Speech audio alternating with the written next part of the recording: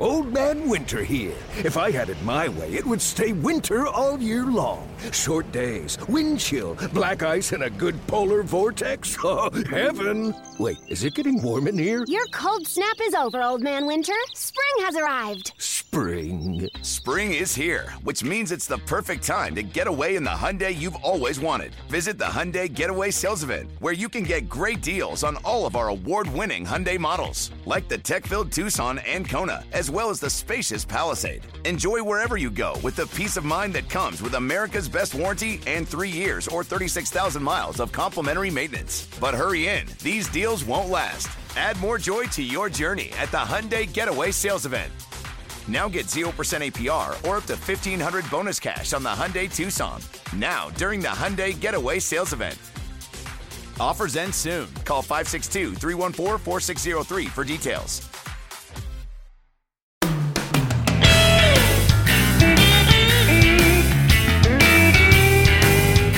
Finally, opening day of the 2018 minor league baseball season this year. You can get most excited about not having to hear me say, hey, the season is almost here, for like 6 more months. You don't ever have to hear me say that again.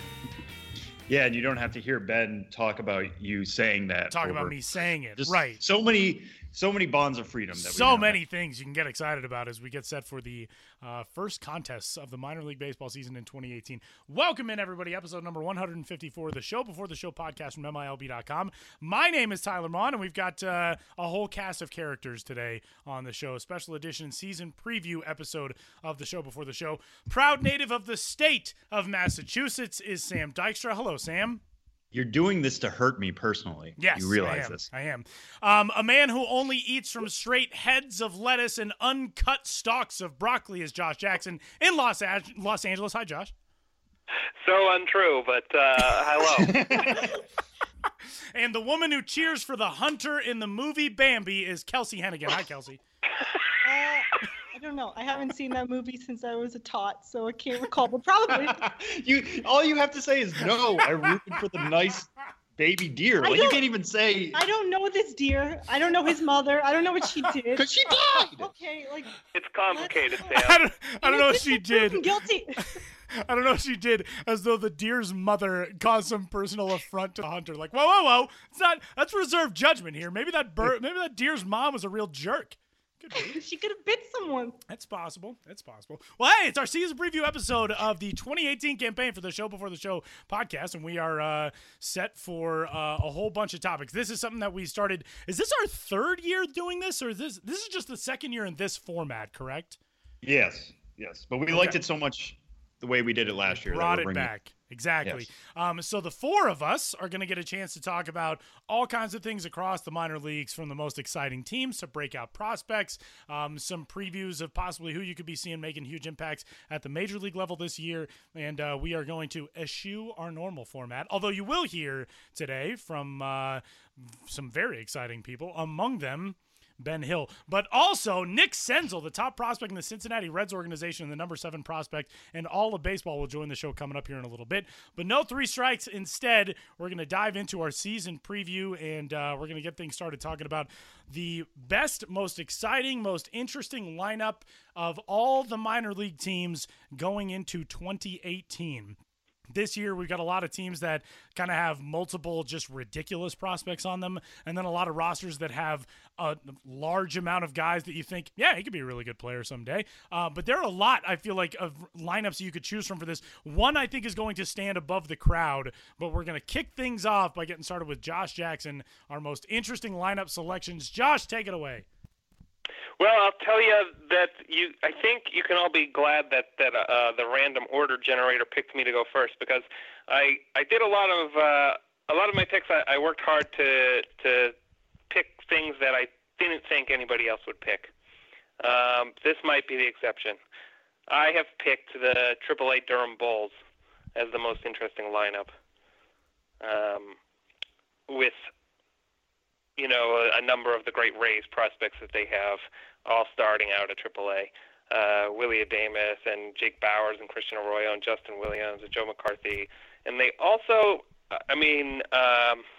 not a prospect, but somebody who I think is a really interesting baseball player and makes a game an interesting game is Micah Johnson is there now. That I think is an interesting offense. I do love that there's a prospect named Joe McCarthy. I just think for anybody. Yeah, we've talked about that before. Is he also from Wisconsin? Yeah, wasn't there some kind of connection there too? Joe McCarthy, Rays. I feel like we had this discussion last year at some point, Josh and I. He's from Scranton, Pennsylvania, so at least somewhat close to, That's Wisconsin. being a 19th from the state. No, of I just said that to irritate. Well, I guess every listener, but on the backs of this Commonwealth First State conversation, I just wanted to blur the lines of of geography a little further. We should probably explain to those listening we were having a Commonwealth versus state debate before we started recording the show. So now that you're all aware, Massachusetts state native Sam Dykstra is up next. Sam, what stands out to you as the most intriguing lineup in all of minor league baseball headed into this season?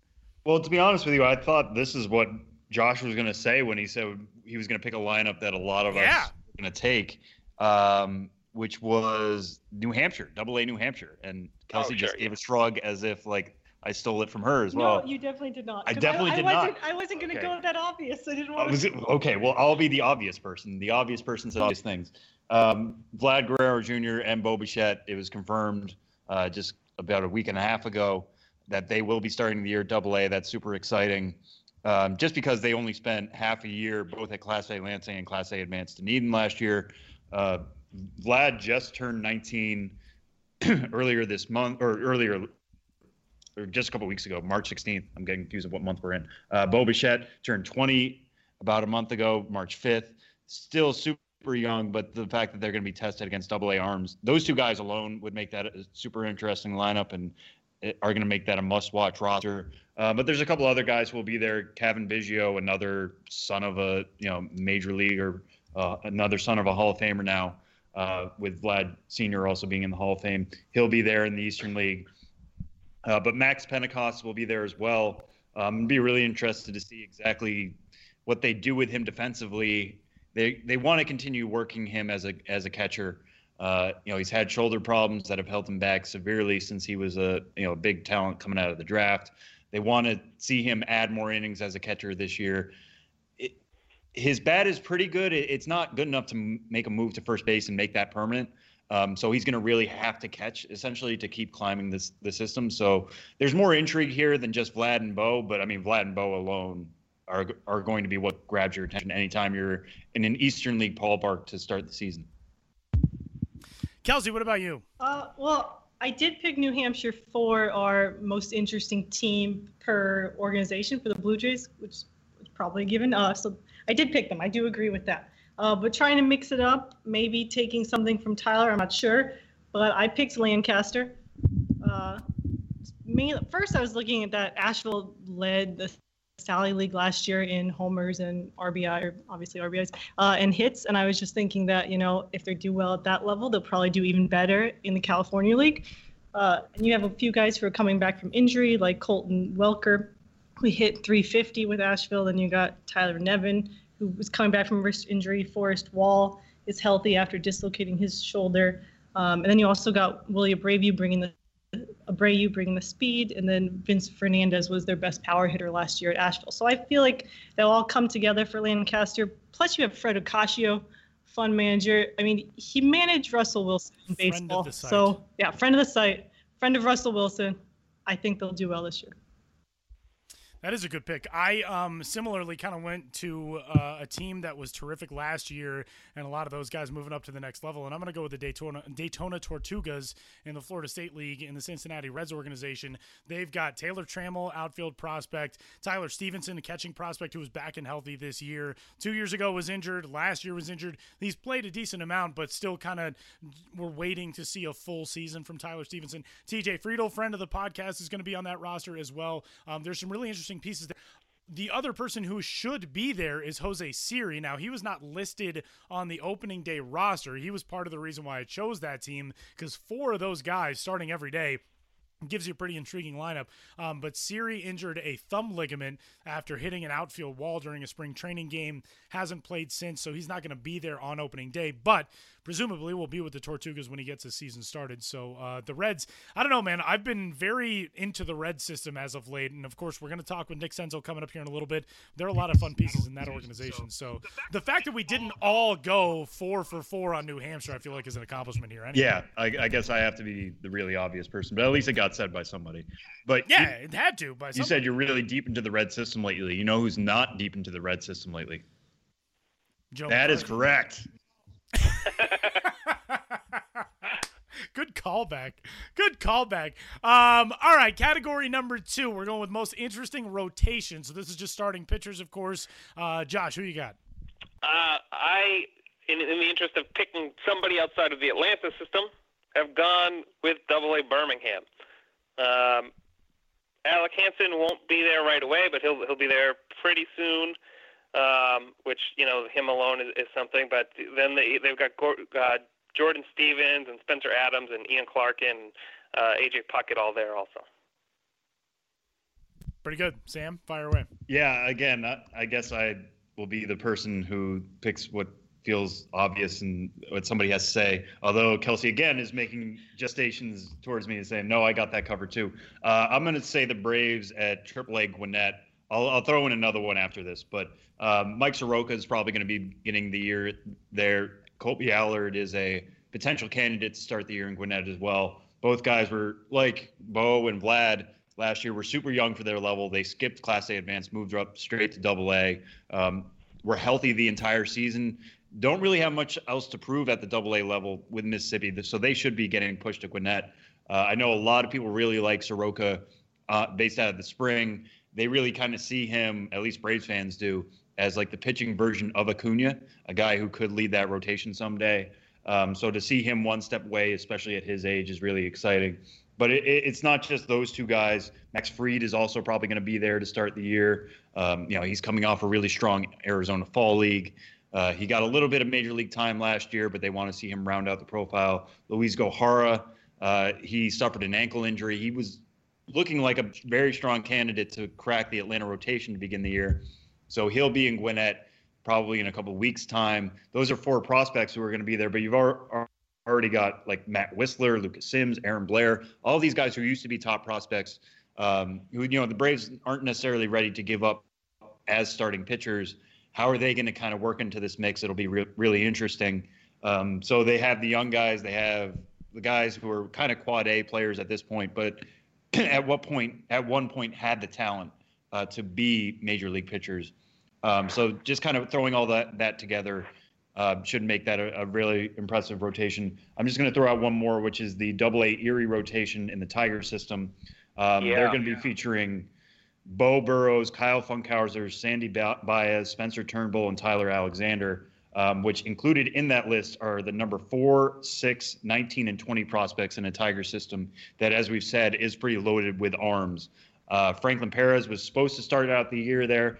It hasn't worked out that way. He's got a right lat strain that's going to hold him out for about 12 weeks. So keep an eye on that Erie rotation, the Gwinnett rotation that I think we all think it could be very special starting the year in the IL. Yeah. The couple of teams that have dominated the last 2 rankings for for pitchers, rather, the Braves and the White Sox. So you kind of get an idea why. Kelsey, who you got? I did the opposite of what I said in the last round, and I did pick the obvious choice because, sometimes you just need to pick who's actually good, who's the best one. So I did pick the Stripers, the newly named Stripers. But I will add to Sam, obviously he did mention they have, 3 of the Braves' top pitching prospects, which means they have 3 of baseball's top pitching prospects. But I will add that they also have Jesse Biddle, who I always find is such an interesting story. He was a first-round pick in 2010 for the Phillies, and he had whooping cough and I feel like a few other problems, and then the Phillies let him go. And now he's in the Brave system, and last year he was back in AA, which a lot of players could have just given up at that point, but he actually did pretty well. He only had a 2.90 ERA in 50 innings or so. So I think that he will be an interesting part of that lineup. Like Sam said, there's a lot of veteran presence there, and I think Jesse Biddle could be a big part of that. Was Biddle literally struck by lightning at one point? That sounds right. I feel like everything has happened to him. No, I don't think it was that. I don't think it he was was struck by really lightning. bizarre. There was like a concussion issue that was weather related. That's true. I believe. But yeah, no, he had a string of bad injury history during a hail incident. Hail. That's what it was. Oh, he was hit in the head by hail. Yeah, which sounds like something out of a sitcom, but that actually did happen. It sounds like something that would come out of a Dwayne Johnson movie, to be honest with you. You turned Dwayne Johnson into Kevin Hart. Yeah. Yeah. Oh man, I think we just came up with $1 billion idea. Freaky Sunday, we'll call it. I went with a team that's kind of more positioned as part of a larger theme in their system, and I went with AA San Antonio, and they've really only got two guys that jump right out at you on the opening day roster, and that's Cal Quantrill and Logan Allen, the right-hander and left-hander, who are going to be the headliners for that rotation. But behind them, there's a lot coming up in that San Diego system that I think is really fascinating to watch. And I talked to some player evaluators, some scouts down in Arizona, who said that Mackenzie Gore looks as good as any pitching prospect in baseball has looked for the last 5 years or so. That San Antonio rotation could also see contributions from guys like Adrian Morejon this year. Josh and I got a chance to watch him throw in a minor league game on the backfields at the Peoria complex against Mariners minor leaguers. He's a really exciting talent, still super young. Just turned 19 back in February. Michel Baez is another one who pitched a Class A last year, so he'll be a Class A advance this year to get things started. Even somebody like Anderson Espinoza, who obviously missed all of last season, by the end of 2018, we could see him back. I think it would be a shock if we saw him up somewhere like San Antonio. But the point of this all being, you look at somebody like Cal Quantrill, you look at somebody like Logan Allen, they're like the tip of the spear of a lot of really, really good stuff that's coming on in that system. So San Antonio, I think, is going to be a team to watch throughout this year. Yeah, and that is a good point. Just that we should make while we're going through some of these is that we're talking about opening day and all that kind of stuff, but when we're looking back at teams at the end of the year, which is one of the most fun things about doing this podcast is trying to predict forward. Like it's totally fine to think so-and-so is going to be up at a level, and that's going to make that team more interesting as the season kind of goes along. It's not just injuries, it's promotional potential and all that kind of stuff. So just something to keep in mind. The most interesting, most exciting team, Josh, who was your pick? Well, emphasis on interesting. I have picked the Chattanooga Lookouts, the AA affiliate of the Twins, largely because both Nick Gordon and Steven Gonsalves are headed back there after they both, from an outsider perspective, just kind of looking at numbers and just kind of remembering conversations that we've had and things we might have read, they both seem to do what they could do at that level, and they're both headed back there. So I think it's going to be interesting to see kind of how long they stay there, and what it is that they can improve. And probably we'll get the chance, somebody on our staff will get the chance fairly early in the season to talk to one of them about, what they hope to accomplish back at that level. And I also think, so they also have Cole Stewart headed to Chattanooga, and I think he's an interesting case. Just a guy who has not, so far as a pro, really had the results that I think a lot of people expected him to have when he was drafted. And there's, still last year there was talk about him quitting baseball and going back to football. So I think that's another thing that makes that an interesting team. I like it. Sam? So I'm going to kind of roll everything I said about Gwinnett and the rotation and just add that in the lineup they have Ronald Acuna Jr. and just say that's going to make for a very, very interesting team and say that's kind of 1A on this. But number one, I think I'm going to stay in that same league. And Josh, you mentioned them earlier, the Durham Bulls. This is a team that's basically full of guys who have proved everything there is to prove at AAA. Kind of what you talked about with Chattanooga, Willie Adames, Jake Bowers. Talking to both of them at the AAA National Championship game that Kelsey and I were at last year, or talking to people around the organization, their managers, their coaches. It sounded like they started the year saying, "Okay, I'm at AAA. I'm close enough to the majors. I'm going to get the call any second now because everybody knows how talented I am. And they kind of had to be humbled in that way. And what it ended up resulting in was a AAA national championship and the team doing incredibly well. Obviously, this would be more interesting as an entire roster if Brent Honeywell wasn't missing the entire season with Tommy John surgery. But to add Christian Arroyo to that mix, to kind of add Anthony Banda to that mix, this is a team that's built full of guys who already have some level of success at AAA, some of which, like Arroyo, already has major league time.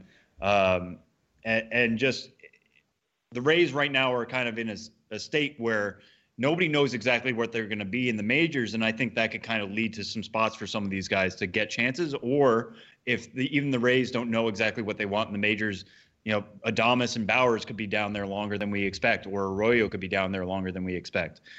So keeping an eye on how they're kind of working with these guys and what they kind of took from last year, from that humbling experience, and how that led to success, how they can kind of project that forward into 2018. I'll be keeping a close eye on AAA Durham, I think. But between Durham and Gwinnett, I think that IL league, which unfortunately doesn't start mostly until Friday, most of the teams have Thursday off, which is too bad. But starting on Friday, that IL, it's just loaded with prospects to watch. Kelsey, fire away. I am going to stay in the International League and go with the Yankees affiliate Scranton. I mean, every minor league team has to deal with call-ups and sending people down and changing your roster and losing chemistry and all that stuff. And that's especially true in AAA. But I feel like, Scranton has already lost two guys. With Billy McKinney went up and then got hurt. Andujar went up. So they already have two of their big guys are gone. And so I always find that the teams that win the AAA National Championship are the ones who deal with that the best, with the up and down and the losing guys to the majors, even though, of course, that's the ultimate goal. But then aside all of that, you got Glaber, who will be there for however long or however short, Chance Adams, Luis Sessa, Mike Ford. Frazier's on the DL, but you got to imagine he'll start there before he goes back to New York. And then I feel like in the next month or so, we'll have Justice Sheffield, Dylan Tate, Thairo Estrada. I think Florial will get up there too. Domingo Acevedo.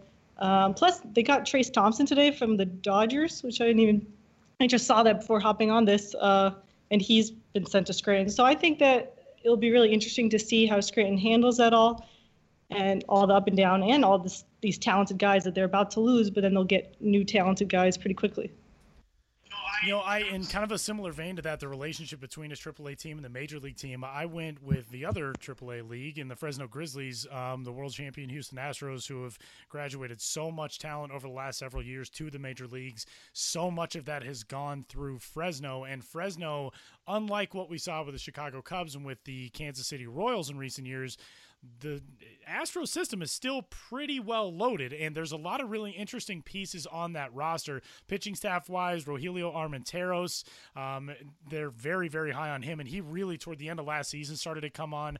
Francis Martes is back there. David Paulino, who as of right now is not listed with a jersey number on the Fresno Grizzlies site. I don't know if that means anything, if he's inactive to start the year for one reason or another, or it could just be that they don't yet have a jersey number assigned to him. But they have a ranked catcher on that roster in Garrett Stubbs. And, of course, offensively, you get Kyle Tucker, who I think by the end of the year is going to be the top prospect in that system if he hasn't already eclipsed his prospect status by making it to the big leagues. But in addition to Kyle Tucker, you've got all these other pieces, guys who are maybe even more than quad A players, but haven't been able to stick in the major leagues just because of how good the Astros are. But Tony Kemp, A.J. Reed, Tyler White, John Kemmer, these names that we've been talking about for a while that are just really good players. The relationship between this roster and the one in Houston, I'm going to be fascinated to watch this year because there's still so much there for that organization to be able to draw on from Fresno. So all four of us going AAA teams for most interesting team. Yeah, I think part of that is just the notion of AAA is that a lot of these guys have proven themselves for a while now, and we've gotten to see what their potential could be. Sometimes trying to say a Class A or a Class A advanced team is most interesting. True. It's just a lot of questions more than it is answers. In AAA, you've got a lot of answers. Now the next question is, how do they do in the majors, which is something we're always asking, but as minor league writers, it's not exactly our focus. So yeah, I think that sometimes works out, but otherwise, I think this is still a very interesting year for AAA. It's not just this is something we do every year. It's just the way the talent is kind of going, and guys are getting pushed, like Acuna, like Kyle Tucker, getting pushed in their early 20s to the minors' highest level. Kind of says something about the state of the sport we're in right now. My interesting team was AA.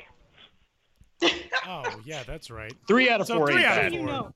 Josh, we don't really pay attention to you. You're the one on the phone, so it's like you don't kind. You're on the phone. Also, in fairness to you, part of why it was interesting was that they seem to have AAA kind of guys there. Okay, good. Whew. Okay. I zoned out for a while. I probably just heard you say AAA, and then I was like, oh, man, all of us AAA. Breakout prospect. Josh, who's your breakout prospect to watch in 2018? Well, I'm going to say 2 names. I think that... I only get one. Oh. Just kidding. Just kidding. Well, I'm on the phone. I can do anything. You can't stop me. So I think that Lewis Robert is a guy that everybody's going to be talking about midsummer. I think, I'll just leave that at that for him. That he's of the Chicago White Sox. And I think that in the Dodgers system, Gavin Lux is poised to have a year that really raises his stock quite a bit. He's with Rancho Cucamonga in the Cal League, which I think for one thing he'll hit some home runs there where he's probably really not going to be a huge home run guy, but he could hit like maybe 15 or 20 in the Cal League, which a lot of those will be reasonable doubles later on, of which he'll have plenty anyway. He does hit the ball in the gap. He's got really good speed, and the reason I'm kind of picking him as a breakout is because last year you look at his year, and I think at first you want to say he didn't have a good first full year, that he struggled. In the Midwest League, he hit 244. But he hit pretty miserably in a couple of months in the beginning of the season, and then really turned it around toward the end. And from some conversations I had at Camelback, it seemed like he, even after the end of the season, through the off season and into spring camp, has just continued to really grow as a player and find himself. So the good thing about Josh going first is he kind of softens the ground for me to allows me to have 2 picks, really. And what did we just say? You only I know. one. Well, rules broken, meant to be, all that stuff. So the first one, they're both outfielders. I'll go through them very quickly. One is Christian Pache, who it's very rare that we talk to a coach or an exec or somebody about a player and they can honestly stare you in the face and say, this person is the best at this skill in the minor leagues. Christian Pache, I've read about it. I've seen it. I've talked to people about it. He is the best center fielder in the minor leagues. There are all sorts of ways we could break it down statistically. You watch him, he covers a lot of ground. His roots are fantastic. So when you have a loud tool like that, it's always going to grab attention. But what's kind of held him back so far is that he's been kind of an okay hitter with very little power. He hit 281 with a 679 OPS, no home runs last year in 119 games at Class A Rome. What does he do this year in one game exhibition? It was kind of like a Braves Futures game at their new park, or the second year of their new park down there in Atlanta. He hits 2 home runs. There's a guy who's never homered before in a minor league game. He hits 2 home runs in a major league park. They're trying to change some launch angle stuff with him, really work on getting the ball in the air, making that a focus. I'll be interested to see how that happens. But if he becomes like a 10, 15 home run guy, it's continues to be kind of close to 300 hitter. With that special defense, he's a top 50 prospect by the end of the year. So he's my one pick. The other one I'll kind of mention very quickly. I did a tool shed on him a couple months back this offseason was Brandon Marsh in the Angel system. Obviously, this is an Angel system that's on the up and up, especially when it comes to outfield prospects. although Jahmai Jones might be moving to the infield now. He's listed as a second baseman, which is really interesting. We'll save that for another day. But Brandon Marsh was a second-round pick in 2016, didn't really play at all because of a back issue that they discovered in his physical. Went to rookie-level Orem last year and absolutely tore it up, hit 350 with a 944 OPS, 4 home runs, 10 steals. Just all the tools are there, and you talk to him, and he's confident in that, and he knows that, and he can't wait to show that over a first full season. He'll get a chance to do that this year at Burlington. He'll be playing in an outfield with Joe Adell, their first-round pick from last year, and Torrey Hunter Jr., who's just going to grab attention because of his name. But I think a lot of people are going to go to that Burlington roster to kind of see Adell and maybe get a chance to see a Torrey Hunter Jr., and they're going to come away really surprised by how good Marsh is, how loud his tools are all around when it comes to all 5 of the tools. So wouldn't be surprised if he can continue to be a plus hitter with some really good speed. He could be another top 100 option in that Angel system that is already growing, in the last couple of months alone. All right, I am going to go back to New Hampshire that we mentioned earlier, but I'm going to go to a pitcher in Jordan Romano. And we talk a lot about Vlad and Bo, and obviously they're going to draw a lot of eyes. And I think that Jordan Romano is going to benefit from that. He's going to get some of those eyes drawn to him. I mean, he had a 3.39 ERA last year in Dunedin. And I think he was second in the Blue Jays organization with 130 strikeouts. I'm sure that will just continue to grow. And only 54 walks, though his control has always been his biggest issue. The Blue Jays are pretty high on him, his work ethic. They love his makeup. I think he'll, like I said, continue to do well. And especially when you have this lineup, we keep talking about this New Hampshire lineup backing you up. Pitchers always say it's easier to pitch when you're winning, especially by a lot. So I think he will definitely do well and break out from his number 27 post. Well, in the theme of taking 2, I'm going to give you 2 No! names as well. Oh, come on. Come on, Tyler. Be strong. No, the first name that came to mind, the second one that came to mind, actually just did so because of something that Josh said. So I guess I'll just cover that one first. But when Josh and I were at White Sox camp, Luis Alexander Basabe was very discussed, talked about how talented he really is. Last year was somewhat limited, but switch hitter, a guy who's really grown into his body. He's only 21 years old. This year it really seems like he's got the potential to break out for some big things. My other one is a name that Kelsey mentioned earlier, and that's Colton Welker, the third base prospect in the Rockies organization. And you could pick one of any number of guys on that Lancaster roster because they're going to, Coors Light, the most hitter-friendly ballpark in all minor league baseball, and so they're going to be crushing homers there, whether it's him, whether it's Tyler Nevin, whatever. But Colton Welker's hit tool is just so advanced. He has the ability to get the barrel on the ball so often. When you do that in Lancaster, it turns into loud base hits or home runs more often than anywhere else. So I feel like Colton Welker, who the Rockies are confident in his glove. The issue, of course, is that Colorado right now is pretty set at third base with Nolan Arenado, depending on how that goes contract-wise going forward. So will the Rockies do with Colton Welker like they've done with some other guys in the system, whether it was Ryan McMahon learning a couple of positions, Brendan Rodgers, who was still learning a couple of positions? Will Colton Welker be asked to do other things as well? The other guy he would be sharing time with at third base is Tyler Nevin. He's more than likely going to get almost all the first base time on that roster. So somebody who the conditions, in addition to just where he is in his development, the conditions of his assignment are very beneficial for a breakout year for Colton Welker as well. The major league picture, we don't get to talk about a ton, but we do in this context, as Sam and I talked last week, some players that may have big impacts on their rosters going forward. What we're going to give you our projections for American League and National League Rookies of the Year. Josh, take it away. Well, so last year, Sam and I both went with the what we considered the obvious picks, and neither of us. I mean, they were the same picks, so we weren't right. So this year, I'm getting a little funky, if I may. If I may, that's definitely a phrase I always look forward to Josh Jackson saying. I'm going to get funky, if I may. Go get funky, Josh. As you start singing the Cha-Cha Slide. Yeah. I'm picking Francisco Mejia in the American League. Potential Cleveland Indian. And let me ask you this: Did anybody else, if am I allowed to do this? Did anybody else pick today's esteemed podcast guest as the NL Rookie of the Year? No. No, which is a bad thing to admit. No, there's my NL Rookie of the Year pick. Wow. Okay. Have we said who we're talking to today? Yeah, we did. Okay. Thanks for paying attention, Sam. Okay, you didn't even know Josh picked the Double-A team.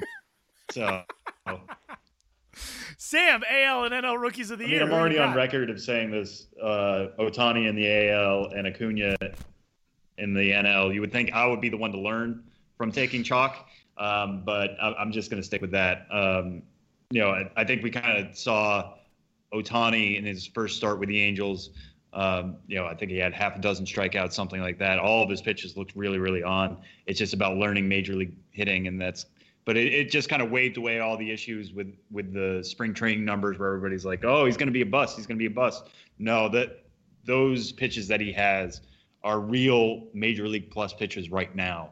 It's just all the other parts of the game he's got to learn, and that's going to come with starts, with outings, with innings, all of that kind of stuff. So not really worried about him. Acuna, we haven't seen yet play in the regular season because Gwinnett hasn't started their season. But, there is a major league place waiting for him. The Braves want to give it to him. They're going to let him do what he does. He's going to get plenty of time to build a Rookie of the Year case when they do eventually call him up. And he's got everything there to make it happen and hit the ground running. So I'm hedging my bets. There's nothing sexy here, but I'm going Ohtani and Acuna in the AL and NL. Well, on that note, I will go with Chance Sisco of the Orioles and Lewis Brinson of the Marlins. They're very MILB friendly. We definitely have written about them over and over again for the past couple of years. And I like both of their bats. Chance, actually both of them got a taste of the majors last year, which I think tends to help with these Rookie of the Year candidates. Oftentimes they are someone who has been there before and then comes back and gets comfortable. Not always, of course, but and I mean, I know the season's like 3 or 4 days old, but they've already both done well. They're not nervous. They're not anxious. Chance definitely needs to work on his defense, but I think his bat will definitely carry him. And then Lewis Brinson, I could see him being one of like the big faces of the Marlins this year and maybe for a while. Like I think that his jersey will be the one that gets sold out the most. One of the only faces of the Marlins this year too, which helps. Sorry, wow, Marlins Tyler. Fans. I didn't mean it. Actually, no, I was going to go with Lewis Brinson, too, in the National League, so I'm going to change it up. On the American League side, I feel like friend of the podcast, Anthony Alford, at some point has to catch a break. He's going to start the season on the disabled list with what I believe is a hamstring strain. But at some point, that kid is so talented and so the dimensions to his game are so varied. He can do everything, and if he gets healthy and can stay healthy, I really, really think he's the type of guy you can build an organization around. So that being the guy in the American League leads me to a National League pick that I guess comes as a surprise to all of us because I said no a moment ago, but since Lewis Brinson got picked, I'm going to go with this week's podcast guest, Nick Senzel. Get out of here. I was on that bandwagon from the beginning. It's a good thing we recorded the interview already, so you couldn't have patted yourself on the back and just say, "Oh, by the way, Nick." By the way, Nick, just so you know, Nick Senzel. That's going to be it. That's the call. The Joe Bauman Home Run Award is given annually to the prospect with the most home runs in all of minor league baseball. Josh, who is your pick? I've got a wild one just for you, Tyler. Oh man, Casey Golden. Interesting. Okay, give me your rationale. Give me your reason. I will not. Yeah. How dare you? He's playing in a bandbox. That's, as we know, Casey Golden, outfield prospect, Colorado Rockies organization. He's with Asheville, one of the smaller ballparks, very hitter friendly in the South Atlantic. Yeah, that's certainly one of the factors that led me there. He also, he hit 20 home runs in his only 54 professional games. That seems like that's a quite good. Lot of home runs. I think, and that was in Grand Junction in the Pioneer League. I don't think he's gonna keep that clip up exactly, but I expect him to certainly be among the most homerist minor leaguers this year. That's an interesting pick. That's a deep cut kind of pick. That's one of those picks that actually ends up being right in a weird way. Like, yeah, could very well be. I'm again going to kind of I want to mention two very quickly. Of course. Yeah. Well, there's a pattern going on right now in the Bowman Award. So 3 years ago, the winner was AJ Reed. 2 years ago, the winner was Dylan Cousins. Last year, the winner was AJ Reed. This year's winner will be Dylan Cousins. Why do I think that? Because he's repeating this year at AAA Lehigh Valley. It would help his case so much here if he was starting out at AA Reading, but Phillies aren't going to send him down to win a home run award. But 2 years ago, he hit 40 home runs, spending the entire year at Reading. Last year, he hit 27 home runs at Lehigh Valley. He's a guy who's right there on the cusp. He's on the 40-man, so they could call him up at any point. I realize that kind of hurt my case here. But somebody who's already seen the level, who's already done, okay there. He has some questions with his hit tool. Guys are able to take advantage of kind of his big frame, and he doesn't do a great job of adjusting to that. But if he takes what he learned last year from the International League and puts it forward to this year, it's not really that hard to see him finishing the year with 35 home runs. Should the Phillies kind of treat him like the Astros treated AJ Reed? The Astros just couldn't find a spot for Reed in the major league roster. They had some better options at first base. I think the Phillies kind of have some better options in the outfield than Cousins. Could be he has a second straight full year of AAA ball, and he's got the power to really put up 35 plus home runs there if he learns from that. The other one I'm going to sneak in here is DJ Peters, a guy who hit 27 home runs last year at Class A Advanced Rancho Cucamonga. It's not going to help him that he's getting out of the Cal League. I get that. But he's somebody who I could see if he does really well to start the year at AA Tulsa, he gets the bump to AAA Oklahoma City by the second half. Then all of a sudden he's playing in the PCL. So real launching pads in that league. Again, he's got 35 to 40 home run potential in the minors at the very least. So I like that Cousins pick, Sam. I knew you would, Josh. I'm kind of surprised you didn't take him. The Texas League has some parks that will do well for him, and he saw some of that level last year in the playoffs too. Yeah, so that's what I got. Cousins or Peters. All right. I always think that this category is the hardest because obviously you want to pick someone who's going to be really good, but obviously not so good that they get called up and then they ruin everything. Ruin everything for us. Okay, yes. I'm sorry. Not for their career and their dreams and their family, etc., but for us. What about the Bauman Award? Exactly. So like Josh, I decided to go outside of the box, and I picked Emmanuel Tapia of the Indians organization. Last year, he hit 29 home runs. I think he kind of surprised a lot of people, but he did that with Lake County. I think that he'll continue to do that with Lynchburg this year in the Carolina League. He's a left-handed hitter from the Dominican. And again, I think he'll do well, but not well enough to go all the way from high A to the major. So I feel good he's getting up there. Well, I'm kind of surprised that nobody picked.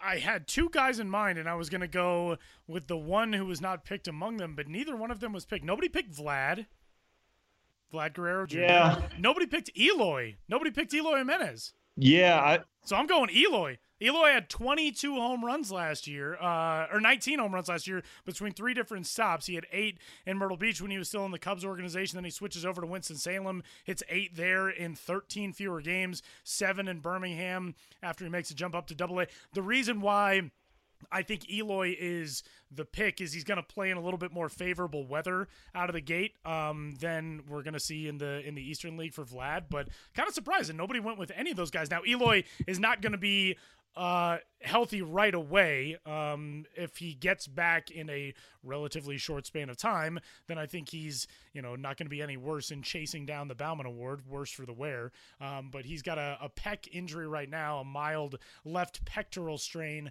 So he's going to be held out of action at the start of the minor league season. But if he's back in a week to 2 weeks, Eloy can make up ground in a power race in like 3 at bats. Yeah, no, that's true. And I'm going to do something I rarely do on this podcast, which is speak out of both sides of my mouth.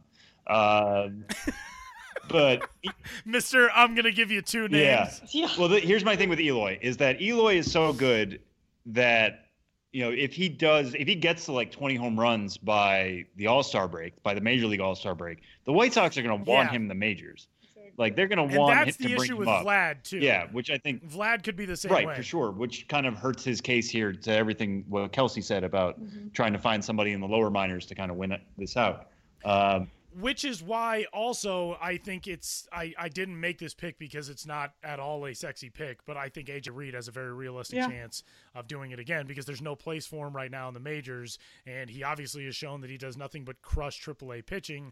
But if you can't find a spot for him to stick on the Astros roster, combined over the last couple of seasons, he had 15 home runs in Fresno back in 2016 when he was getting a little bit more of a look in Houston. Last year, 34 home runs. So he's got 49 homers there over the span of 197 games. Like, I just don't really see him sticking at the major league level. I could be different. I mean, maybe at some point AJ Reed gets dealt, the Astros get something back for him, and he finds himself in the major leagues, and we're not having this conversation. But if we're picking realistically, I think there's a very realistic chance that AJ Reed is once more the guy. Yeah, and let me just say this one other point about Eloy, about why he could end up winning it. Because if he does really well when he gets back to Birmingham after he comes back from the injury, he's going to be playing in AAA Charlotte, which Charlotte has basically like a PCL park in the International League. Yes, it does. That place is built for home runs, built for dingers. So somebody like him, he could easily put up 15, 20 in just half a season there as his home park. So I don't know. There's an equation going on there, and that's kind of why I stayed away from it. But yeah, there could be a possibility that Eloy gets called up to the White Sox by mid-August, and he actually has the Bowman Award sewed up by then too. Yeah, that'd be kind of cool. That's the highlight of everybody's year, obviously, is who wins the Bowman Award. The Bowman Award watch from the majors, yeah. by our just strict breakdown of this conversation. By the way, if I die during this podcast, I can smell. I'm assuming that it's a neighbor cooking, but I smell some type of smoke. So if my house explodes, it was a joy recording this podcast with you and to all of you listening. Wow, Tyler, way to be supportive. If this podcast is up, it's because you survived. Right, so yeah. That's true. That's a good point. If you're listening to this podcast, chances are I'm still around. It's not too late. All right, our last category for the four of us, the top overall prospect in baseball going into opening day of 2019 will be whom, Josh? Actually, before Josh goes, can I just review who we all said last year, since it is now opening day 2018? So none of us predicted that Shohei Ohtani was coming stateside. I can't believe you, Tyler. You know Japanese baseball. What are you doing? Well, and I don't think any of us realized, or at least I didn't realize, that he was technically going to be considered a prospect when he came over. I mean, I think that's what kind of threw me. The dude's 23 years old. He's been a professional baseball player 7 years. So I think that kind of threw us all off. But yes, the point is. So you can't knock us for that. And Ronald Acuna last year was not. I think he was actually my pick for breakout prospect of the year. So just going to throw that out there. But I did not pick him for top overall prospect. Did he have a good year? He did. Yeah, we haven't heard that from you. I know. Sam. Sources tell me he had a good year, but I'm working to confirm. Oh, it's in your head. Yeah. Huh. So Kelsey and Tyler, they had Gleyber Torres, which is pretty good. He's number 5 right now. Yeah, he was one. He was one at one point. At the end of last season, and I was very proud of that. But not playing half a season hurt him out on that Or point. it played into my advantage because people wanted him to go to New York, so he would have lost it. So thank you, Gleyber. Okay, so there's that. Josh, you had Eloy, who is number 4. So again, pretty good. And I had Victor Robles, who was number 6. So I feel like we didn't do bad. We all made it. The point is, we're pretty smart. Yeah. Yeah, we're pretty, when you remove Ohtani from the conversation, that means all of our guys fit in the top 5. Right. It's almost as if solid. we know minor league baseball for a living. Well, it's almost as if we've been paid to do this for several years. Yeah, well, now. we still have to make our predictions for 2019. Yeah, so before we do. Pumping our own tires here. All right, Josh, go for it. Well, so I'm looking at a list of 3 names. I'm only going to say one. Well, thank you. Joe McCarthy. And I'm going to try to make it. Hold on. I'm going to go with Royce Lewis. Ooh. Oh, interesting. That is a very young pick. Royce Lewis, the top overall selection last year. You want to back that up? Everybody's just got so quiet, waiting with bated breath for Josh to explain. Oh. Royce Lewis, by the way, right now is number 20. Yeah, so it is his first full year, which that gives any prospect kind of a real chance to make a big leap forward or backward, but hopefully forward in this case, in terms of just how the people who put together these kinds of lists think about prospects and look at prospects.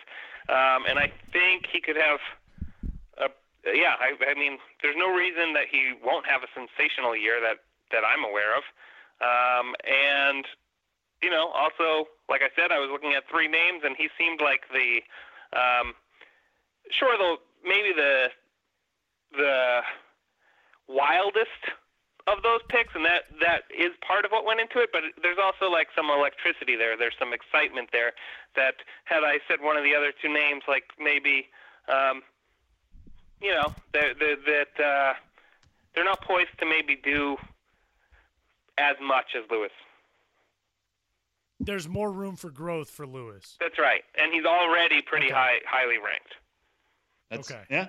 Interesting. So Josh is going for a number 20 to a number 1 jump with Royce Lewis. Sam. That's pretty fair. Again, I'm going to go with the one that probably many of you at home were thinking about when we started this conversation. I'm going to go with Vlad Jr.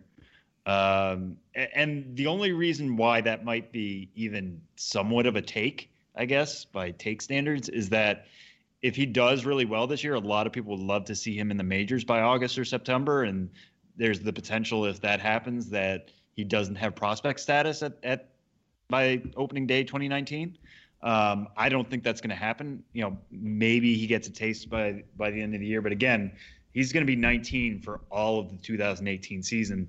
They're not really in a rush to have him compete with Josh Donaldson or try to move him across the diamond to first base or put him back in a corner outfield spot, throw all these things at him. They want him building on last year.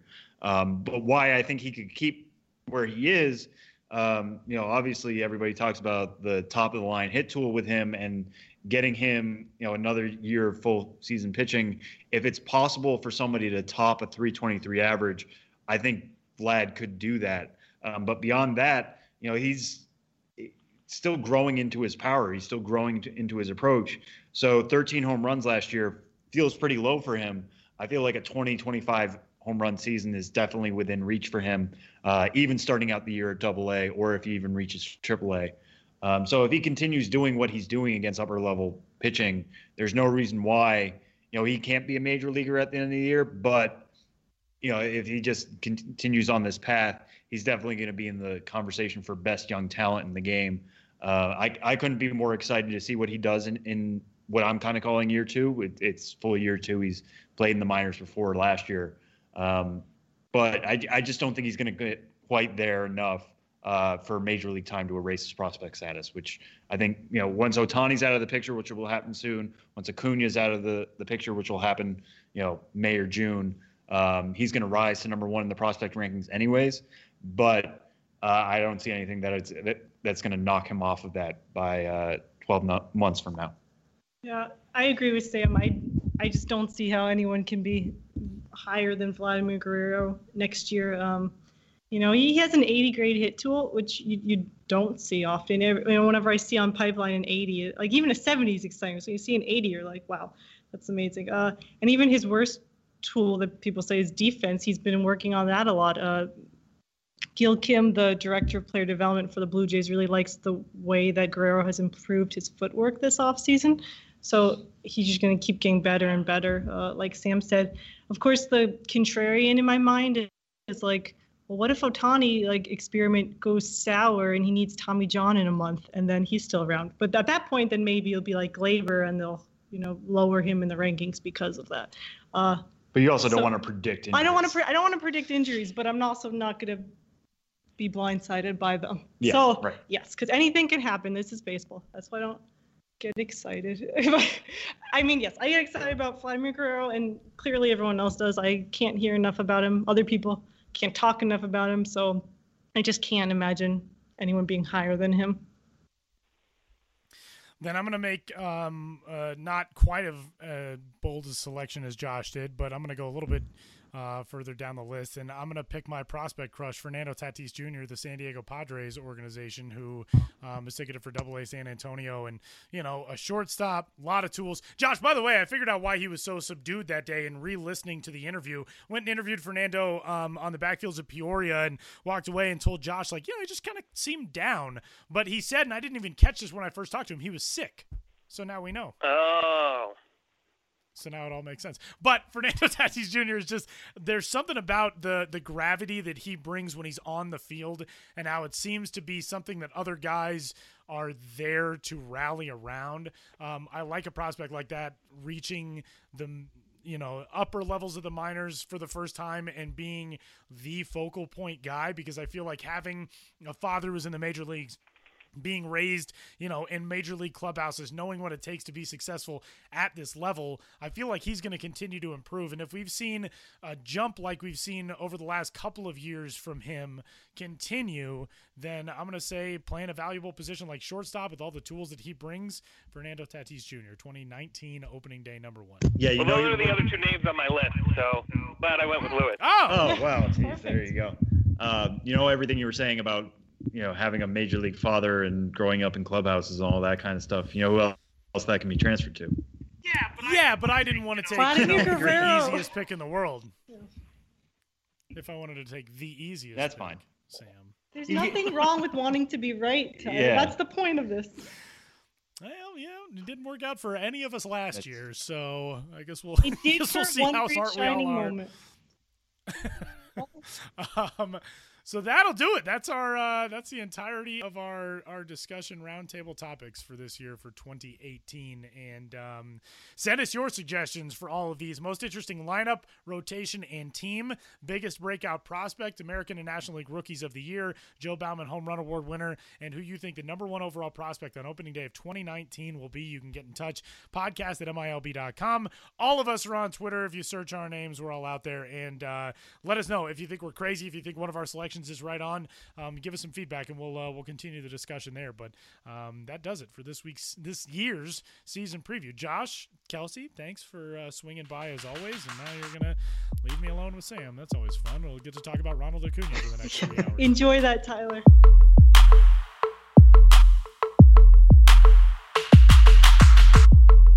Set to go for 2018 minor league opening day, and we got prospect assignments all over the place, including in the Cincinnati Reds organization, where we head right now to the Louisville Bats, the AAA affiliate of the Reds, and Reds top prospect Nick Senzel, who joins the show. Nick, how's Kentucky treating you so far?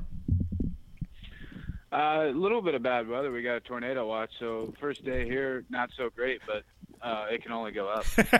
Exactly. You're starting at the baseline, and now everything is it's all up from here. Well, tell us about you're going to get your first taste of AAA. Last year, fantastic year, obviously, between Class A Advanced and AA, and we'll talk about that as well as this goes along. But, now you're kind of at prospect finishing school, as everybody talks about with AAA, and I know in talking with some Reds people this spring, they're thrilled with where you are in every stage, and the thing that's incorporated next for you is kind of some defensive versatility, and I know during camp you got to work on that a lot. On the major league side and the minor league side. How has the whole process getting ready for 2018 been, where it's kind of everybody knows you can hit, everybody knows you can play third, you played short in college. What's the last step for you now? Right now, and to start off, spring training was a great big league camp. My first big league camp was a great experience, and it got me acclimated to some of the guys and some of the coaches, and it was an opportunity for me to kind of show them some of the different positions I could play, whether it be short, second. Obviously, I've been playing third on a consistent basis, the past couple of years. So that's where I'm most comfortable. But it was a good opportunity for me to kind of show them that I could handle some other spots, and it was nice to kind of learn those spots. So, if something happens or I can be ready at, any of those three spots. Your hit tool, 70 grade according to MLB Pipeline. You were billed kind of coming into the draft as the best hitter just on pure hitting talent in that year's draft class, but I don't think people get how good you are defensively. You got a 60 grade fielding tool and a 60 grade arm. Does it feel like it's so much easier for baseball people, fans especially, to quantify offensive success statistically? Does it feel like people kind of underestimate what you're able to do defensively? Obviously the Reds know what you're able to do, but elsewhere the talk is always, oh, Nick Senzel, what a hitter, and you're a lot more than that as a baseball player. Yeah, I mean, that's kind of how I'm how it's projected, how it's kind of portrayed, that that I'm a hitter first, and then kind of defense kind of gets lost in the wind a little bit. It's sort of, it's what people, want to jump to. I mean, they like people that can hit, and that's what the first thing that, that when my name comes up, that instantly comes up. But, I don't know if it's irritating. It's just sort of because there's a lot of work put in defensively, and there's so many reps, and there's so many, just work that I put in defensively, especially, this camp where, I feel like I've made great strides defensively. And even coming in, I felt like I was a little knocked from my defense. But, just as long as I feel like I feel comfortable and I feel like I know how to play the position and I can play it to my best ability, then that, that's just kind of how I think. It's, kind of gets overlooked a little bit because of my offense. But, man, I work extremely hard defensively, and it's a little irritating that it gets overlooked. But as long as I feel like I can go out there and perform at a high level at any of those three spots, that's really all that really matters. And at what point in the offseason, or even going back to last season, did the Reds really approach you with saying, like, we want you to be more than a third baseman, we want to get you some reps back at short or back at second base where you played some in high school? When did that conversation start? It was kind of all over the place there for a little bit early on in the offseason. There was a couple of conversations early on in the offseason. Then it started getting more when spring trainings, when I reported in mid-January to go out there a little early. There was continuous talks and communication on where they felt that I needed to, or where they wanted me to work, and the main goal on spring training was left side of the infield and learn how to play shortstop. So and they asked me if they thought I could play short, and I said yeah, and they gave me every opportunity to play short. And obviously third base I've been playing for a couple of years, so I know that position the best. And it was a challenge, and then even going to second base now, going to be playing second base every day, which I have played in the past. But I just think the ultimate goal is to learn those three positions. So if something happens or anything, I could plug right in there. But that's pretty much, when I got into spring training, they said just worry about the left side of the infield, and then when I broke to minor league camp, they said to focus on second base. So it was kind of a little whirlwind, but we were always on the same page. It's just there's so many things that happen in organizations. A lot of stuff going on that they want to make sure that they know the plan for me, and then they relay that to me and express where they feel like they see me playing. Yeah, and you talk of that plan. You mentioned, they're talking about being an everyday second baseman now, or a little bit more of a full-time second baseman now. Have they given you kind of the breakdown of how much you're going to be playing second, if you're going to be playing short or third, these first couple weeks and months to come in Louisville? Yeah, well, I'm going to be playing second base every day in Louisville. I'm still going to be getting work over at shortstop and third base, during early work and stuff, just to make sure my arm stays in shape. It just all depends on what happens up top. Really, I don't have a lot of information on really, where they see me play, but they want me to learn second base, and I kind of have a good grasp on how to play it just from playing it before. But it's just the main thing was getting me acclimated to third base, shortstop, and second base. That's really what the plan was. Nick, what do you think about, just from a larger baseball perspective? It seems like over the last really 5 years, we've seen this so much where organizations want their top prospects to get as many different defensive pathways to the major leagues as possible, because there's a chance you might get there at the position that you ordinarily would play, you'd naturally play, and somebody's blocking you. And I know I talked with Jeff Grappe a little bit during spring training, and he said the thing about it is we want every option on the table to get these guys to the major leagues. So whether it's playing that somewhere that might be out of position, at least you have that ability to get to the majors based on the fact that you can handle it. And that's been pretty much baseball wide. What do you think that is for your generation now of players to get to tackle that? And it's kind of seen, more as an asset than it is a detriment. It's not a knock on where you play defensively. It's, let's add some more stuff so we can get that glove and the bat to the big leagues. Yeah, I think that's where the game is kind of shifting to kind of a new era of like getting guys to be more versatile. Try them at different positions, just so they can be in the lineup every day. So if someone, if you're playing third base and say like someone needs one of the regular shortstop, second base needs a day off, you can just slide right over.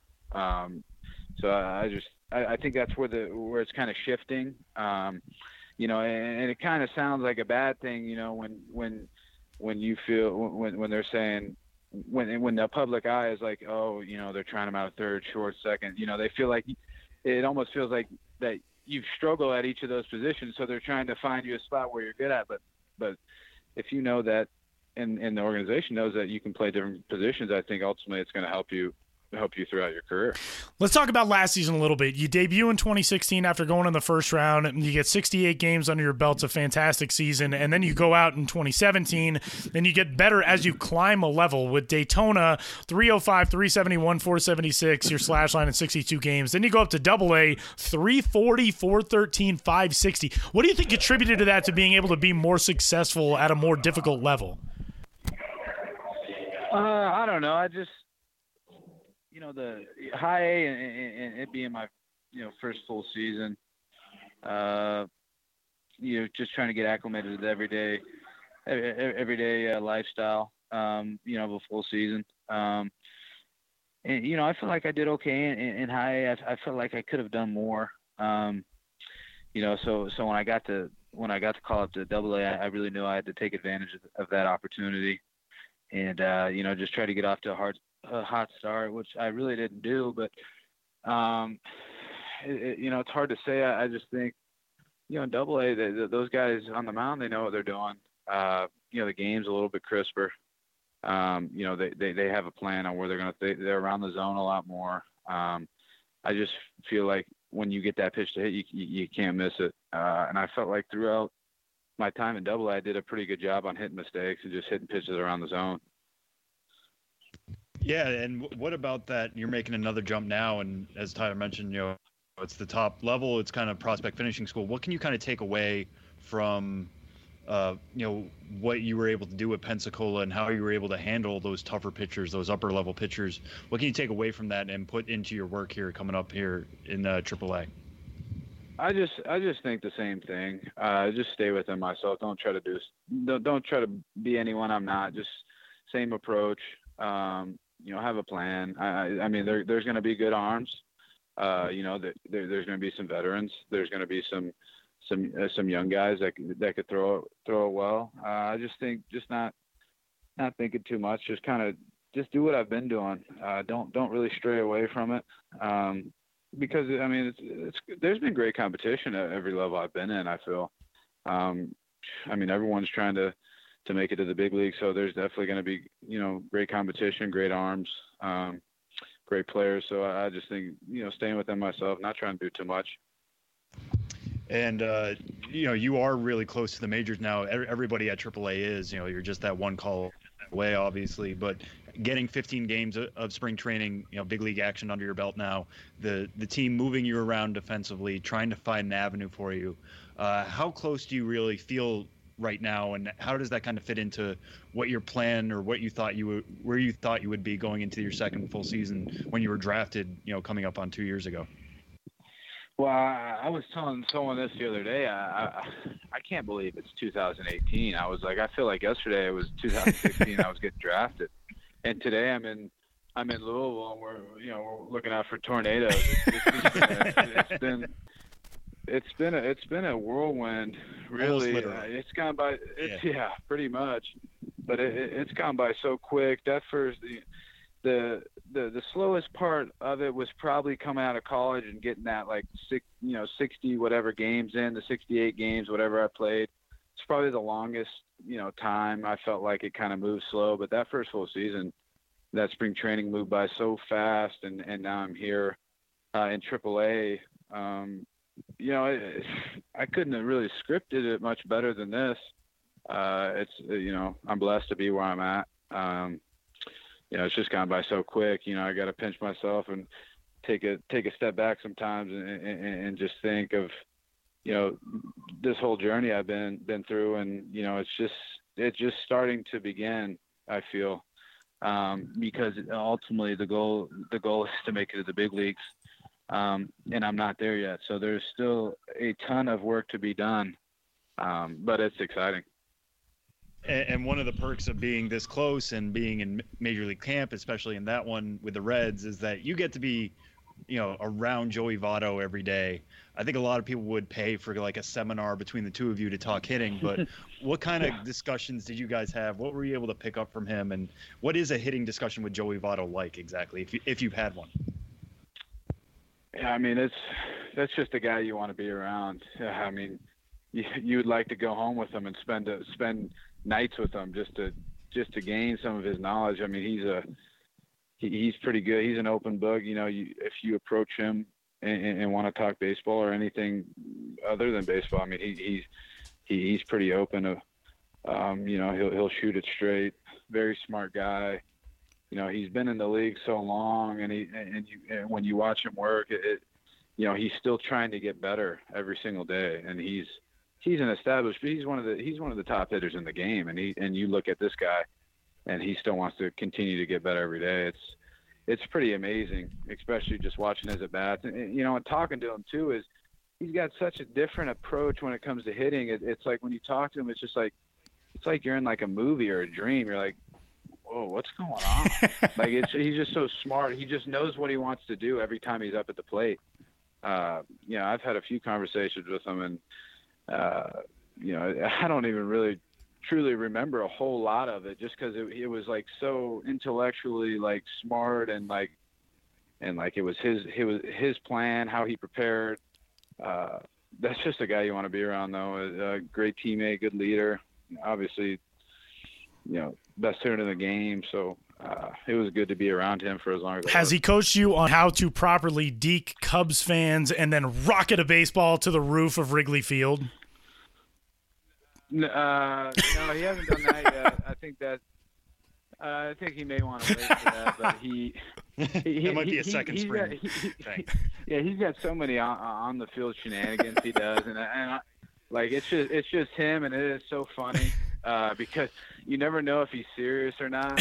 So it's kind of like, do I laugh at that, or is he like serious? Or like, even when he's in the dugout, you like want to talk to him. Like if he's in the zone, you don't want to break the zone. It's just, but he loves to joke around. But I mean, when it's time to step, between the lines, it's all focus, all go, zoned in. So, just try to honestly take after, his mental preparation and his work ethic, because it is off the charts. It is. Nick, last thing for you. When you graduate from the prospect lists and are an established big leaguer, the guy who it looks like right now is going to take over your mantle as a top Reds prospect is last year's first round selection and second overall selection, Hunter Green. And you didn't get to spend a ton of time on the minor league side, but have you gotten a chance to watch Hunter much? I mean, he's such a unique prospect in the fact that he can throw 101 on the mound, and he can also hit bombs during BP. I mean, that's got to be a pretty cool guy to have in the system, and all of the focus that he brings as an 18-year-old kid. Yeah, I really wish I could have seen him throw in spring training. I didn't get a chance to see him throw. obviously I heard great things. I've gotten to talk to Hunter a couple times. We spent some time this off season in West Point. I got to meet him there. Got to talk to him a little bit.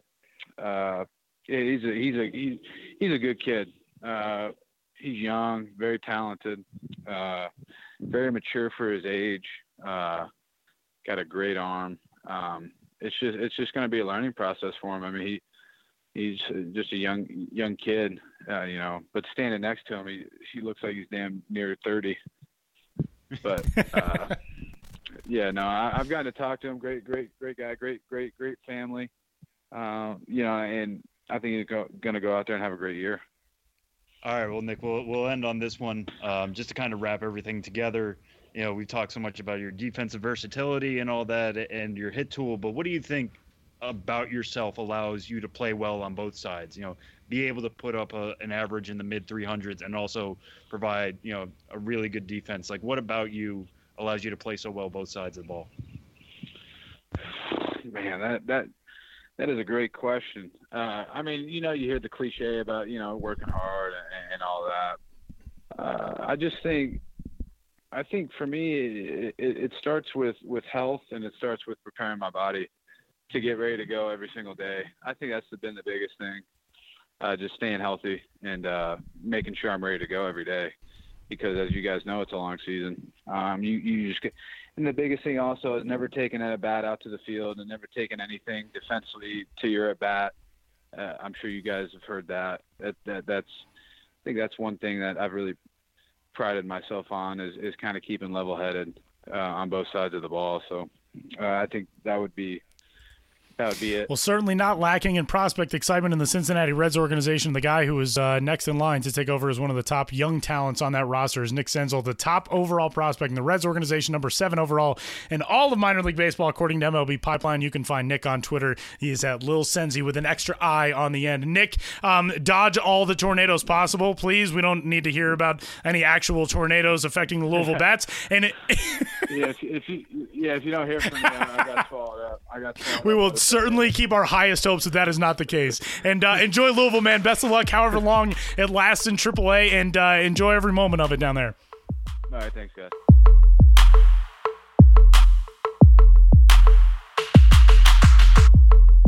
And we're back on this week's kind of megacast for minor league baseball opening day.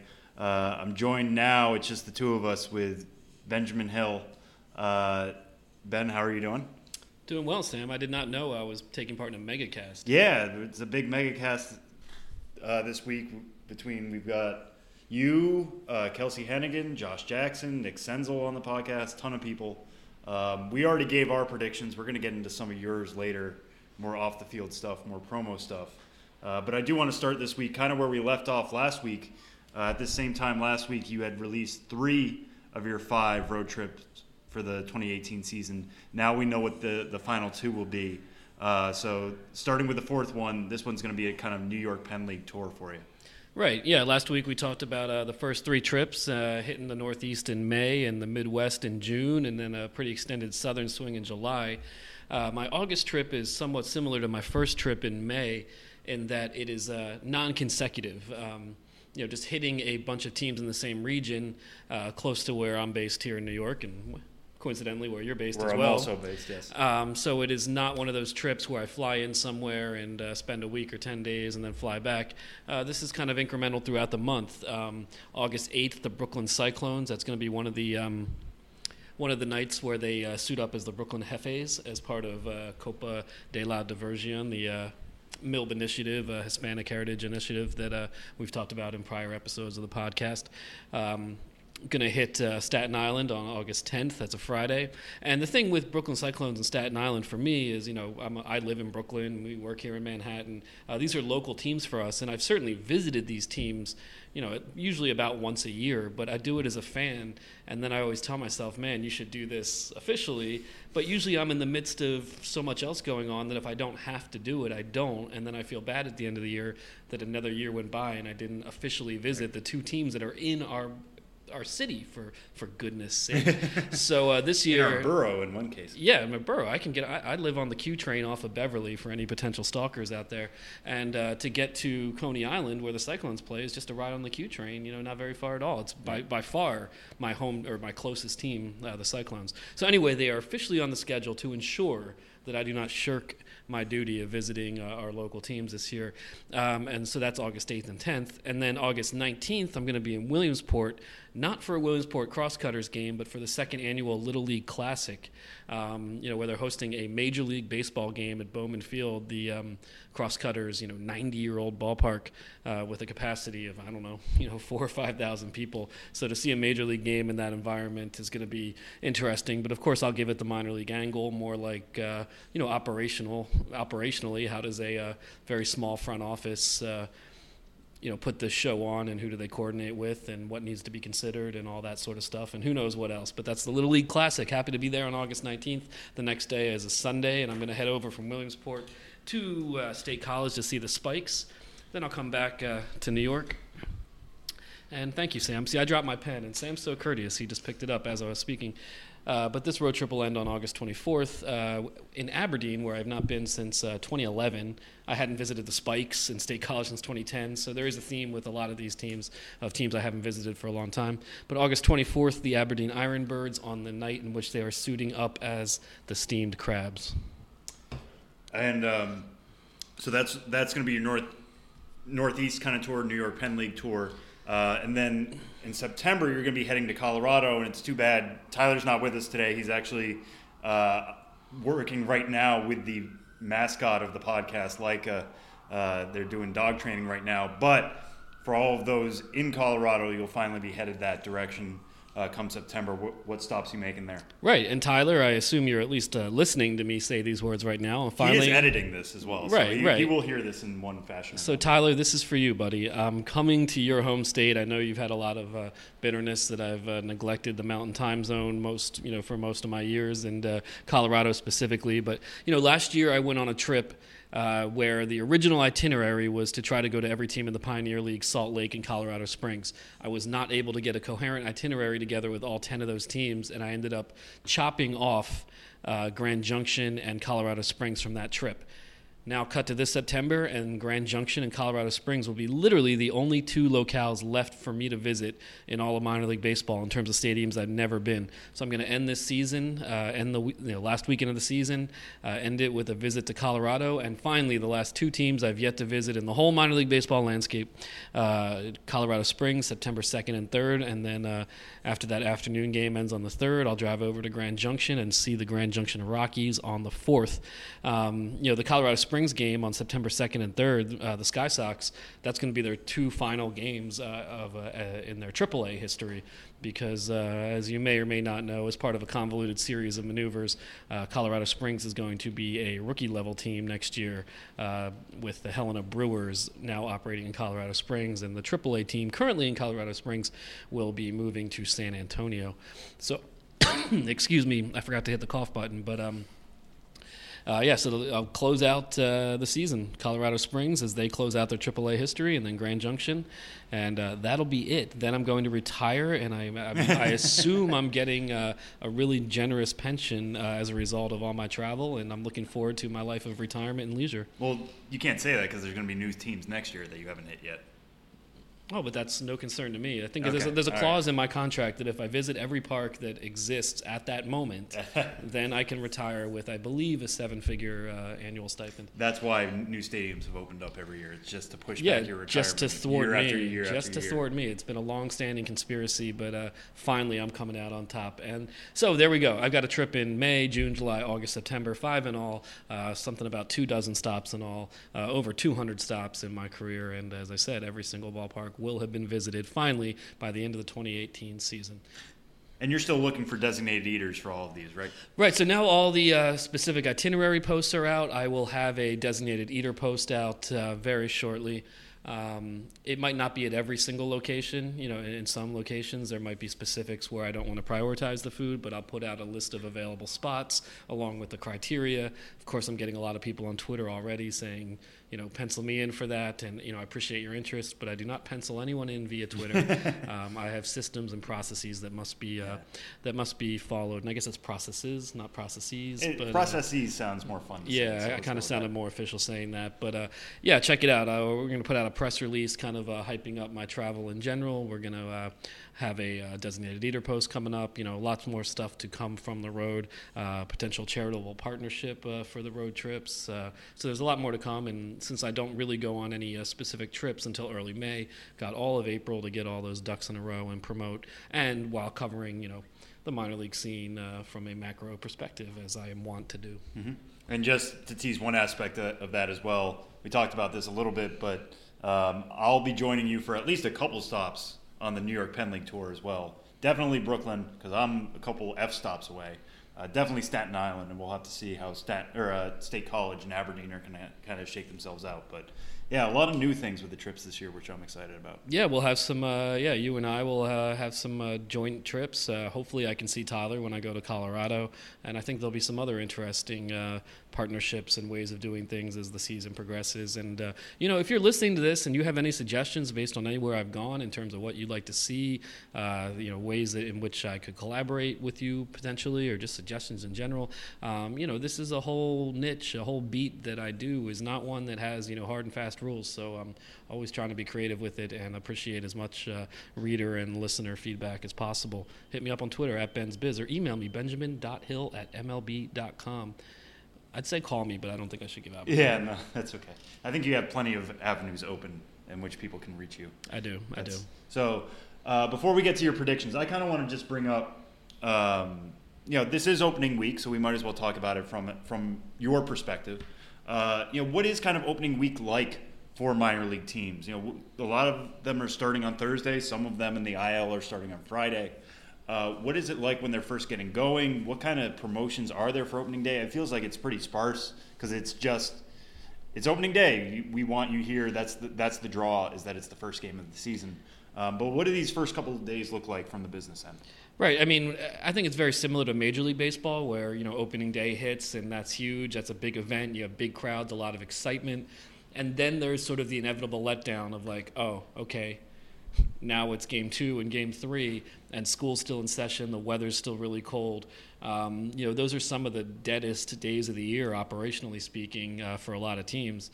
So there aren't very many like interesting promotions for much of April.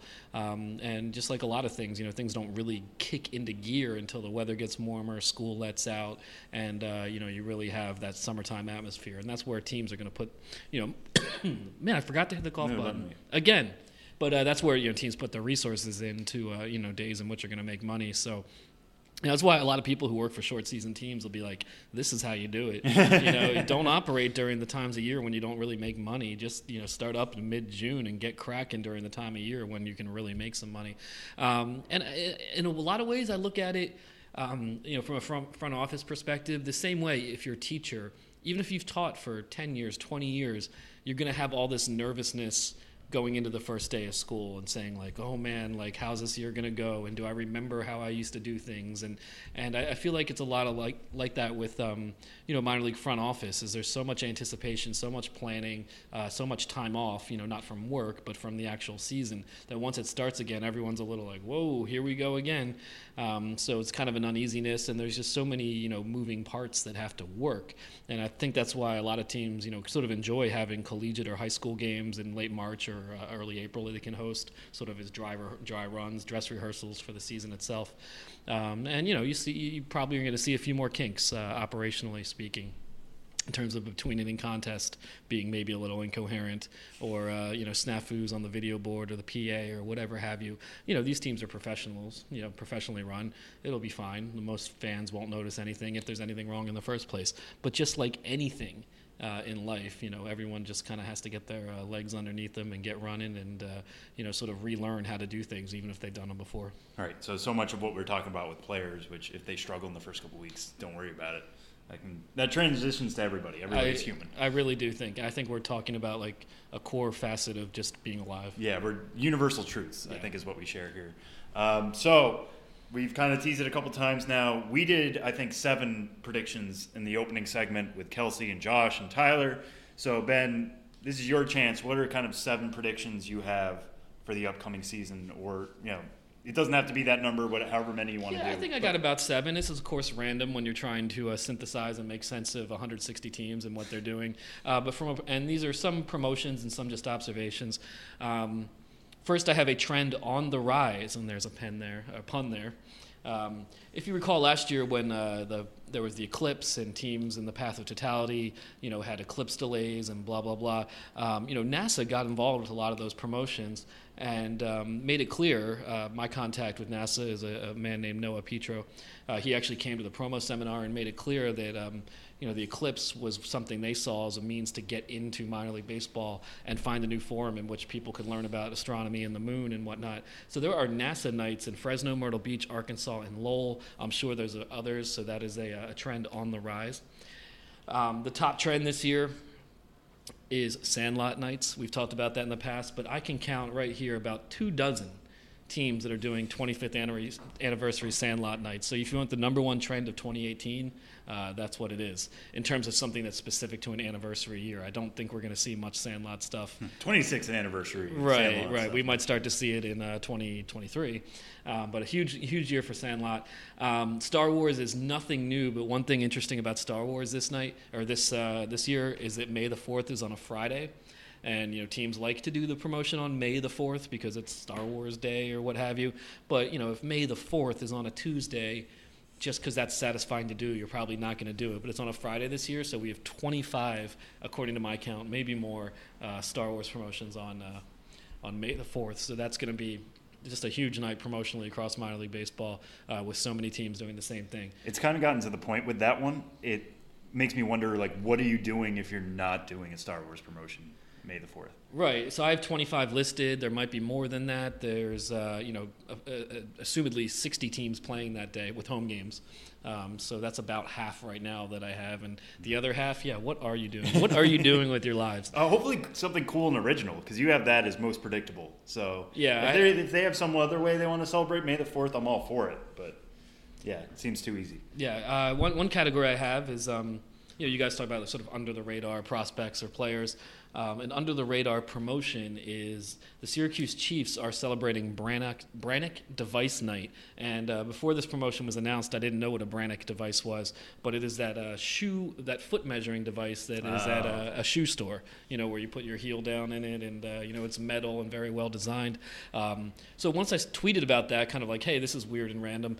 Paul Lucas from UniWatch, he has a great audience who are into the specifics of design. He got in touch with the team. He's going to go out there and throw a first pitch. And the promotion started to take on a bit of a life of its own at a point when the Chiefs, I think, were like, oh, we didn't even know this was going to be a thing, right. Other than the fact that this device was invented in the Syracuse region. So they were just kind of doing, we'll figure out the details later, but it's already getting some traction. So if you want a real under-the-radar promo that's probably going to be a bigger deal than anyone would expect, check out Brannick Device Night in Syracuse on May 31st. Under the category of the hardest to predict promo, a lot of promos, what's going to happen. Star Wars Night, you basically know what's going to happen. The hardest to predict is, for my money, June 2nd, the Lehigh Valley Iron Pigs are shooting off bacon-themed fireworks. I just imagine it's like waves. That's all. Right. It just looks like waves in the sky, or is it a bacon smell? Right. Are they that would be great, because that smoky, smell you get from fireworks, everybody knows exactly. It's gunpowder smell, basically. But if they could come up with making that smell like bacon, that would be awesome. But I don't know exactly what that means. Hardest to predict. I mean, is it going to be bacon images in the sky? Is it going to be a smell? Are they going to really, crank up that bacon-themed song list on Spotify to accompany it? I don't know. Kevin Bacon has a band, doesn't he? Yeah, there you go. The Bacon Brothers or something like that? Yeah, there you go. It'll be more than 6 degrees out that night. Then we have what I would call the most creative giveaway, also the one most likely to be a prank. The Altoona Curve on Office Night are giving away championship rings, replica championship rings, Eastern League championship rings in Jell-O. Right, which is a reference to Jim doing that to all of Dwight's stuff, essentially. Right. And so I'm a little curious. I'm going to talk to the team, I'm sure, beforehand. But right. How much Jell-O do they have to make? Yeah. I mean, is this something they Is it just like a little Jell-O cup? Yeah. Is this something they're outsourcing? Is it going to be real Jell-O or something that resembles Jell-O? So that's in the most creative category / most confounding in a lot of ways. Right. And finally, I have the promotion least likely to spark a trend. And that's one I don't think other teams are going to follow up on. The Lake Elsinore Storm, always on the cutting edge, always on the vanguard. Something like that. Are doing O.J. Simpson's night. And no, it's better if you see it.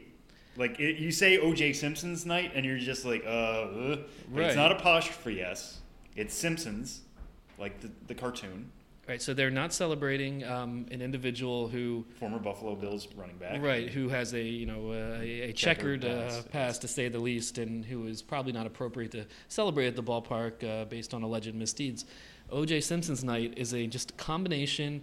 Oh, hey, what? Oh, I'm sorry. I didn't realize this might be offensive. We just happen to be celebrating The Simpsons and orange juice on the same night. It's just a coincidence. It's O.J. Simpson's night, guys. That's the Lake Elsinore Storm with the promotion least likely to spark a trend. I forget what night they're doing. I didn't write it down. I think it's in August 14th or so. And that's not something that you can just Google either. You can't just Google O.J. Simpson's Lake Elsinore and see what happens. So those are just a few predictions / interesting observations.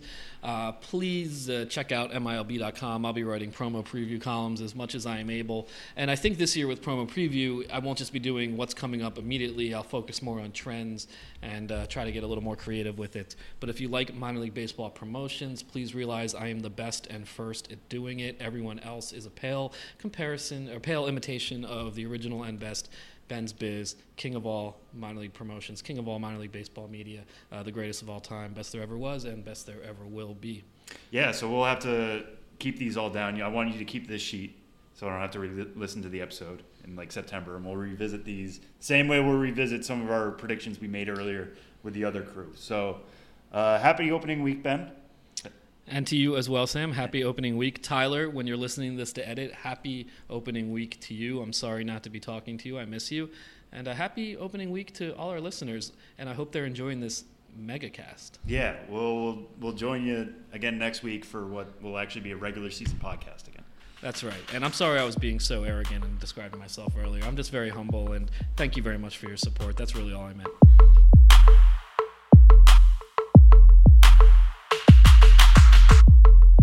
So as I was saying about Ronald Acuna, it's just they're really opening a spot for left field in him, but he should be playing either center or right. I get it. Ender Inciarte is there, and Nick Markakis is right, and you're not going to. Sam, enough is enough. Can Josh and I leave now? Have you guys been here the whole time? It's been 4 hours, Sam. Just be very glad, everybody at home, that we cut the other 3 hours and 59 minutes out.